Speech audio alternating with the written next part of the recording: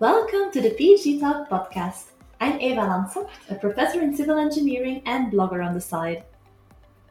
And I am Sarah Cameron, PhD student and work in organizational psychology. In this podcast, we talk about PhD research and interview current PhD candidates, as well as those who work closely with them. We hope you'll stick around.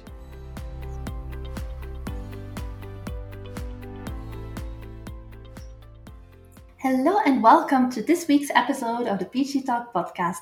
Today is episode 56 and we will be talking about writing a research proposal. We selected this topic because Sarah is in the midst of wrapping up her research proposal. So today's episode will be centered around the experience of Sarah writing her proposal and then as well a discussion on how other universities internationally approach the research proposal, whether that's a part at all of the research or the PhD trajectory, and some other general discussions on writing proposals. So with that said, Sarah, you are at the beginning of your PhD and you're writing a research proposal. Can you tell us a bit more about the timeline of the PhD in Belgium and how the proposal fits in there? Yeah, absolutely. So this proposal that I'm applying for now is one that PhD students typically do before they actually start their PhDs or before they're even offered a position. So oftentimes students will maybe do a 6-month internship or something at the university, maybe as a research assistant or teaching assistant, and in that period apply for this funding proposal. And the proposal gives you guaranteed funding for 2 years, and you can then extend for an additional 2. And I think unless there's big mistakes made in the first 2 years, most people do end up getting the funding for the full 4. And so in my case, it's a little bit different because I've already actually started the PhD on a different project. But writing this proposal has sort of given me a good, I guess, some boundaries to the first few months of the PhD and something specific to work on, which I know for a lot of people in the first few months of the PhD, it can just sort of feel a little bit overwhelming and confusing of what exactly you're meant to be doing all day. And so for me, writing the proposal was actually quite nice because it gave me some structure and some deadlines to work towards. Mm-hmm. And can you tell us a bit more about who would be funding the proposal and what is typical as a source of funding for Belgian universities? Yeah, so in Belgium, it's a little bit confusing at times, I would say, because there's many different funding bodies. And so this proposal is from the FWO, which is a Flemish funding body. But I do have colleagues who are applying for funding from the Belgian government. And then there's also funding that you can apply for if you're in the French-speaking part of Belgium. So I'm fortunate that I have supervisors and colleagues who are well-versed in the different channels you can go to for funding. And yeah, as I said, this one is specifically for students at Flemish universities. When it comes to FWO funding, what is sort of the average chance of success? So it depends exactly on the stream that you're applying for, and I can touch on this a little bit later, that for these PhD grants, there's really 2 streams. The one that I'm applying for, it depends again on what your research area is, but I think it's somewhere between 10 and 20%. In psychology, everyone says that, psychology is so much harder to get because you're grouped in with social and humanities or social sciences and humanities. And so you may have a political scientist reviewing your funding proposal, which, obviously psychology and political science are quite different. And so that's what my colleagues have said, is that, psychology is tougher. It's tougher as a psychologist to get these grants, but it changes every year. I don't know. Maybe that's something that every department says, that it's harder for them. Who knows? And has it become harder over the years? Is that something that people have been discussing because there's more people applying for the same amount of money? I think that's definitely true. And I know certainly fortunately within our department, there isn't a culture of competition at all. But I think sometimes maybe between universities or between research groups at universities, there is a sense of competition there because funding is scarce. And for many PhD students, this is really their one chance to get a funded position. And so it feels, for many people like there's a lot riding on it. Mm-hmm. Yeah, it just comes to my mind then long ago when I was at the University of Brussels that I had the impression that if you wanted to do a PhD in engineering and applied to FW, you had good chances of getting funding. But that may be as well because that's a long time ago, and potentially also because there's just less people studying engineering in general.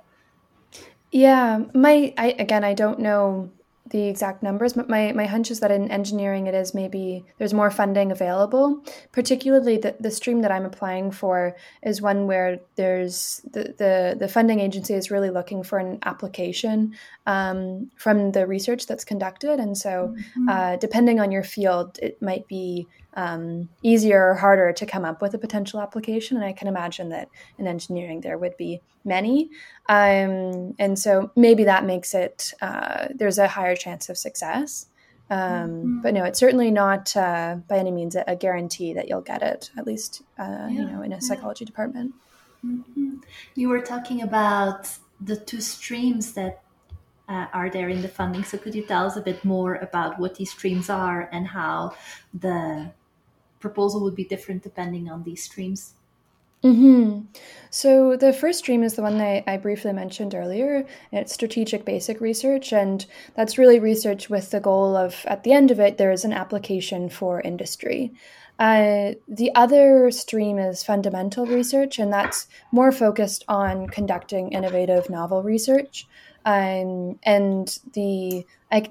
the only difference between the two is that the latter, the fundamental research, should be a little bit more cutting edge, and there's no necessity for a real world application. Although now, having written the strategic basic research funding application, it's only really at the very end that you have to discuss what the applications might be. The focus is still on the research, I would say. Mm-hmm. So that for the contents of, or the requirements for funding, how about your experience writing the proposal? What was it like? It's a good thing you're asking me this now and not 3 weeks ago, because my answer might have been very different then. There were definitely some days where I was telling my colleagues that I was, seriously considering throwing my laptop out the window because I was just done with it. But, starting off, as I said earlier, I felt like it was actually a nice thing to work on in the first few months because it gave me structure and clarity, which is something that I enjoy, but just does not often happen at the beginning, or you don't often get that at the beginning of a PhD. I think it was something that took me a lot longer than I expected. You read the requirements and think, okay, maybe a few weeks of work. And I think now looking back, of course, I've been doing other things as well, but I've been working on this since November. So, and I'm just now finishing. I guess I'd compare it to writing any paper or, working on a master's thesis, that there's times of extreme frustration, but now I feel like the hard work has paid off, and I'm quite happy with it, and my supervisor is as well. So I feel like I've come full circle now that I've developed a proposal that if I were to get the funding, I would actually be very excited to go about doing this research, but it wasn't smooth sailing the whole way through by any means. As is for virtually all the elements of a PhD, I would say. Yeah. Exactly. It's just part of it. Mm-hmm. And what did you learn in the process of writing this proposal? That's a great question. And I think something that I'm just starting to understand better now, because I'm now only 4 or 5 months in, I guess, to the PhD, is just better time management. Having worked in industry, your tasks, or at least when I was working in industry, my tasks were always much smaller. So they might take a day or two max, whereas the task that you're assigned as a PhD student might take you months. And so I always found budgeting my time was something that I struggled with when writing this proposal. And I imagine that's, still a skill that I'm going to develop over the next couple of years. But I think writing this proposal sort of reminded me that, okay, this is something I need to think a little bit more seriously about, and not just give a ballpark figure of how long it's going to take, but actually look at the specific components and think a little bit more critically about how it's going to fit into my agenda, given the other responsibilities that I have. I think something else that I learned, and I think this is something that probably comes up when you're writing any proposal, is the balance between striving for something that's really novel and innovative versus something that's actually doable. And so I think, funding bodies are also assessing that. They want to see that it's, research that is hopefully groundbreaking, but also that you're actually capable of doing that research. And so trying to strike that balance was something that I worked on quite a lot with my supervisor, particularly because, we're using human participants as psychologists. And so there are constraints there in terms of how much time you can get from the participants. And so that was something that I struggled with at times, and hopefully we struck the right balance. And then I think the other thing was just remembering that with this proposal, at least, it's not being reviewed by other psychologists. And so making sure that I'm including enough detail that it's clear, but also not so much that I'm completely confusing people who aren't familiar with the subjects that I plan to be exploring in my research. And so that was also something that was definitely a learning curve for me. Mm-hmm. And what are the next steps? We were chatting a little bit before starting this recording, and you were mentioning that you're working on the very last details of the proposal. What are the next step on the timeline of submission and then review by the expert panel? Yeah, so I will submit hopefully somewhere next week. It's really just the last few administrative things to check off now. And then I believe in June we will hear back about whether or not we've moved on to the next stage of assessment. And then with the FWO grants, they have a defense period. And so you would go, I think it's in September, in person now, hopefully, COVID allowing, and you would be asked questions by a panel about your proposal. And depending on how that defense goes, they then decide whether or not to grant you the funding. Fingers crossed then. Thank you. Right, so that's a little bit about the proposal in the context of doing a PhD in Belgium. Now, of course, there's differences across countries, and in the Netherlands, we actually, if we ask students to write a proposal, it's part of the evaluation of candidates. So it's more something that we use during the selection process to see the ability of a student to frame a research question rather than the student applying for funding. We typically, as staff members, apply for funding and then have a grant or the funding reserved and the ability to hire a student on that funding. So that's how it usually works, at least within our research group in the Netherlands. Right. And when you're reviewing proposals then from potential PhD students, what sorts of things are you looking for in those proposals, or what sorts of things make them stand out? What we typically look for is an ability to digest the literature and identify an interesting topic to study and how they turn that into a research question. And trying not to show something that's incremental in development, but that really looks at a new application or something that's really still missing in the literature. Yeah, right. Well, I hope I've done that with my proposal, fingers crossed. And we also look at the writing and the clarity of argumentation as just general skills of somebody starting out and seeing the potential of somebody to do a doctorate. Right. Yeah. It's funny. I feel like, because we had an interview just, I guess, last week or the week before with Anna Clemens, who is a writing coach. And I was thinking of her often as I was working through the proposal and how, that in order to have a clear writing, you need to have clear thoughts or be a clear thinker. And just how important that is, especially in the proposal stage, but I guess just throughout a PhD as well, that it's maybe one of the less trained skills that I think really can make or break your experience in a PhD. Absolutely. And so, I mean, now, of course, I'm relatively familiar with how funding works in Belgium, and having applied to PhDs in the Netherlands, I have a decent understanding of how it works there. What do you know about how funding works for PhD students in the US or in Canada? In terms of funding, there is a large number of options in the United States. I'm not quite sure about Canada, but I can link to the episode that we did a while ago where Rico explained how he obtained the funding for his PhD. But within the United States, typically the proposal itself is part of the doctoral trajectory, and it's not the proposal to obtain funding, but it's a proposal actually to show the committee, which is typically in US, the committee is actually involved during pretty much the entire course of the PhD trajectory of a candidate.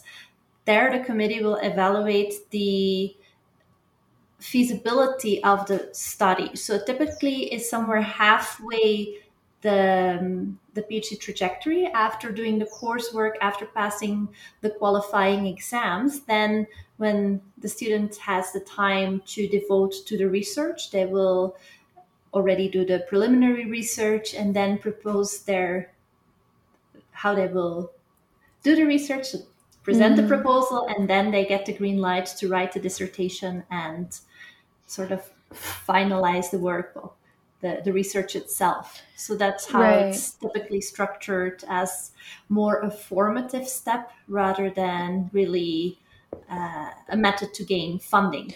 Right, because they would already have funding at that point if they're already 2 years or so in. Right. Okay. Interesting. And is that, I wonder then, is that something that they would work on alongside their coursework typically in the US, or would they wait until their courses are finished and then only would they start?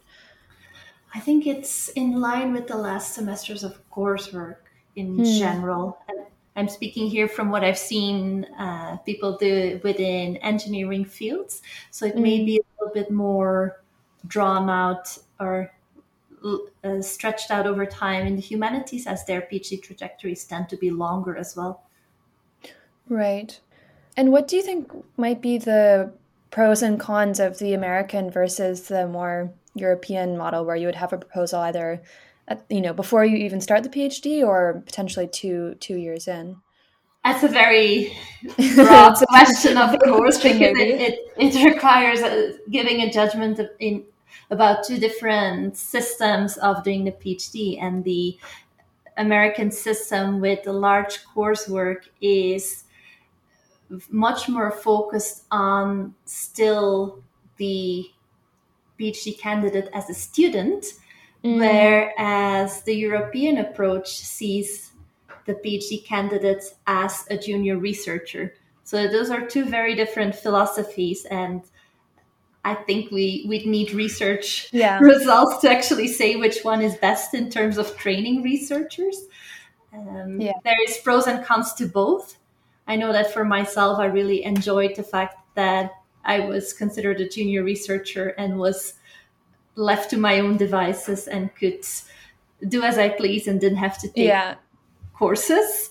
So there's a lot to say there. But on the other hand, being able to take courses at a doctoral level and sharpening your knowledge and learning from the professors that are available there, as you have in large American universities, is also very valuable. So saying which one is better is it's impossible. Difficult. Yes.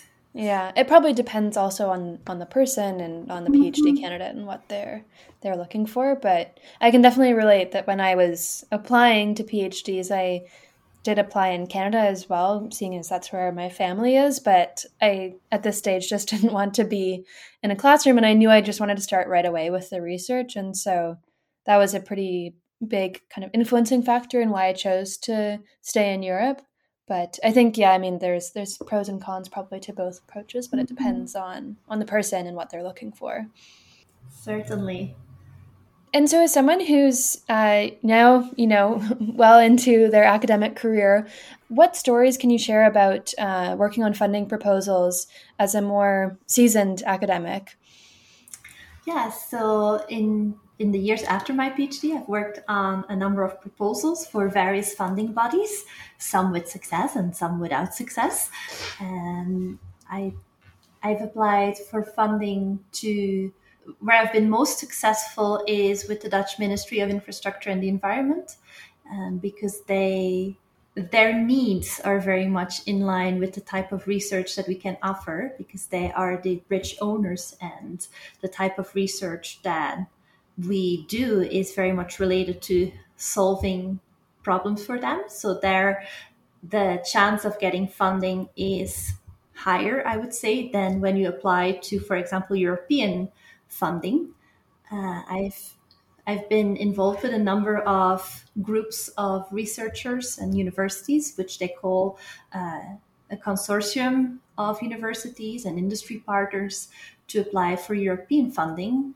And what I've learned from that is that it's much more difficult to get European funding. So far, I have not been successful in getting any European funding. I've a number of times we've been on the waiting list, saying, okay, if one of the other consortia does not go through, then you may have a chance of being amongst the lucky ones. But then that hasn't happened yet. I've also applied here within my university in Ecuador for small funds to do research, and but these are very small funds, and I've been successful with that as well, which has typically helped me cover some travel expenses, get the computer that I'm now using here, some other laboratory equipment, and some other funding for books and things like that. But since this is mostly a teaching-based institution, we don't have a doctoral program, for example, so there is no routes towards getting funding to hire a PhD student here. So Right. that's... And in your day-to-day or month-to-month now, how much of your time would you say is spent on working on funding proposals? It really depends where I am and what the timeline is. I would say that when it comes to funding for research for my position in the Netherlands, I'm pretty much fully covered until mid 2023. So I'm actually over maximum capacity of what I can book in terms of research hours. So I need to get started in thinking what is going to happen after that. So I am involved again with consortia for European funding to see if there's something that will come up along that way. But other than that, it really depends on when a call comes out, and then that's the moment that a lot of time is spent on writing a proposal. But it's not that it's a continuous part of my week to week. It's more in bursts of work. Yeah. And when the deadline is looming, it might be many long hours, but then not again for another 2 months or maybe even years, I suppose, if you're lucky. Yeah. And what is it about, maybe this is an ignorant question, but what is it about the EU funding that makes it so much more maybe competitive? Because as a PhD student, I've also noticed that for, certain postdoc positions, it's much easier to go to your national government within Europe than directly to the EU. I think it's the sheer volume of applications for European funding. Just the budget is limited, and the number of applications increases every time. And that's at some point people have compared it to a lottery, that there's a certain threshold of quality, and anything over that threshold is almost like a lottery. Wow. It's a little disheartening to hear that, because you know how much work goes into every proposal. So I can imagine that must be frustrating that, it's something you work so hard on, and how much of a shot do you really even have, or how much difference does it make? Hmm. Yeah. And that's from my perspective of engineering, which tends to be better funded than some other research branches because you have the direct application to industry and the industry partners, and it's still super difficult. And, something that I saw because I did my master's in a business faculty at the VU in Amsterdam, and something that I saw when I was there was that there were some PhD positions that were funded by industry or by corporations. Is that also common within your field?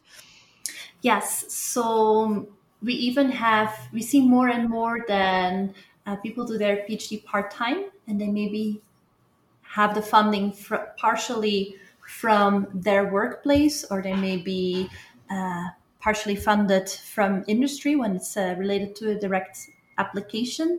We also see that more and more in the professional doctorates. So within engineering, we have, of course, the typical PhD, but we also have the PDeng, the professional doctorate in engineering, and that's very often directly related to a need in the industry and an industrial sponsor.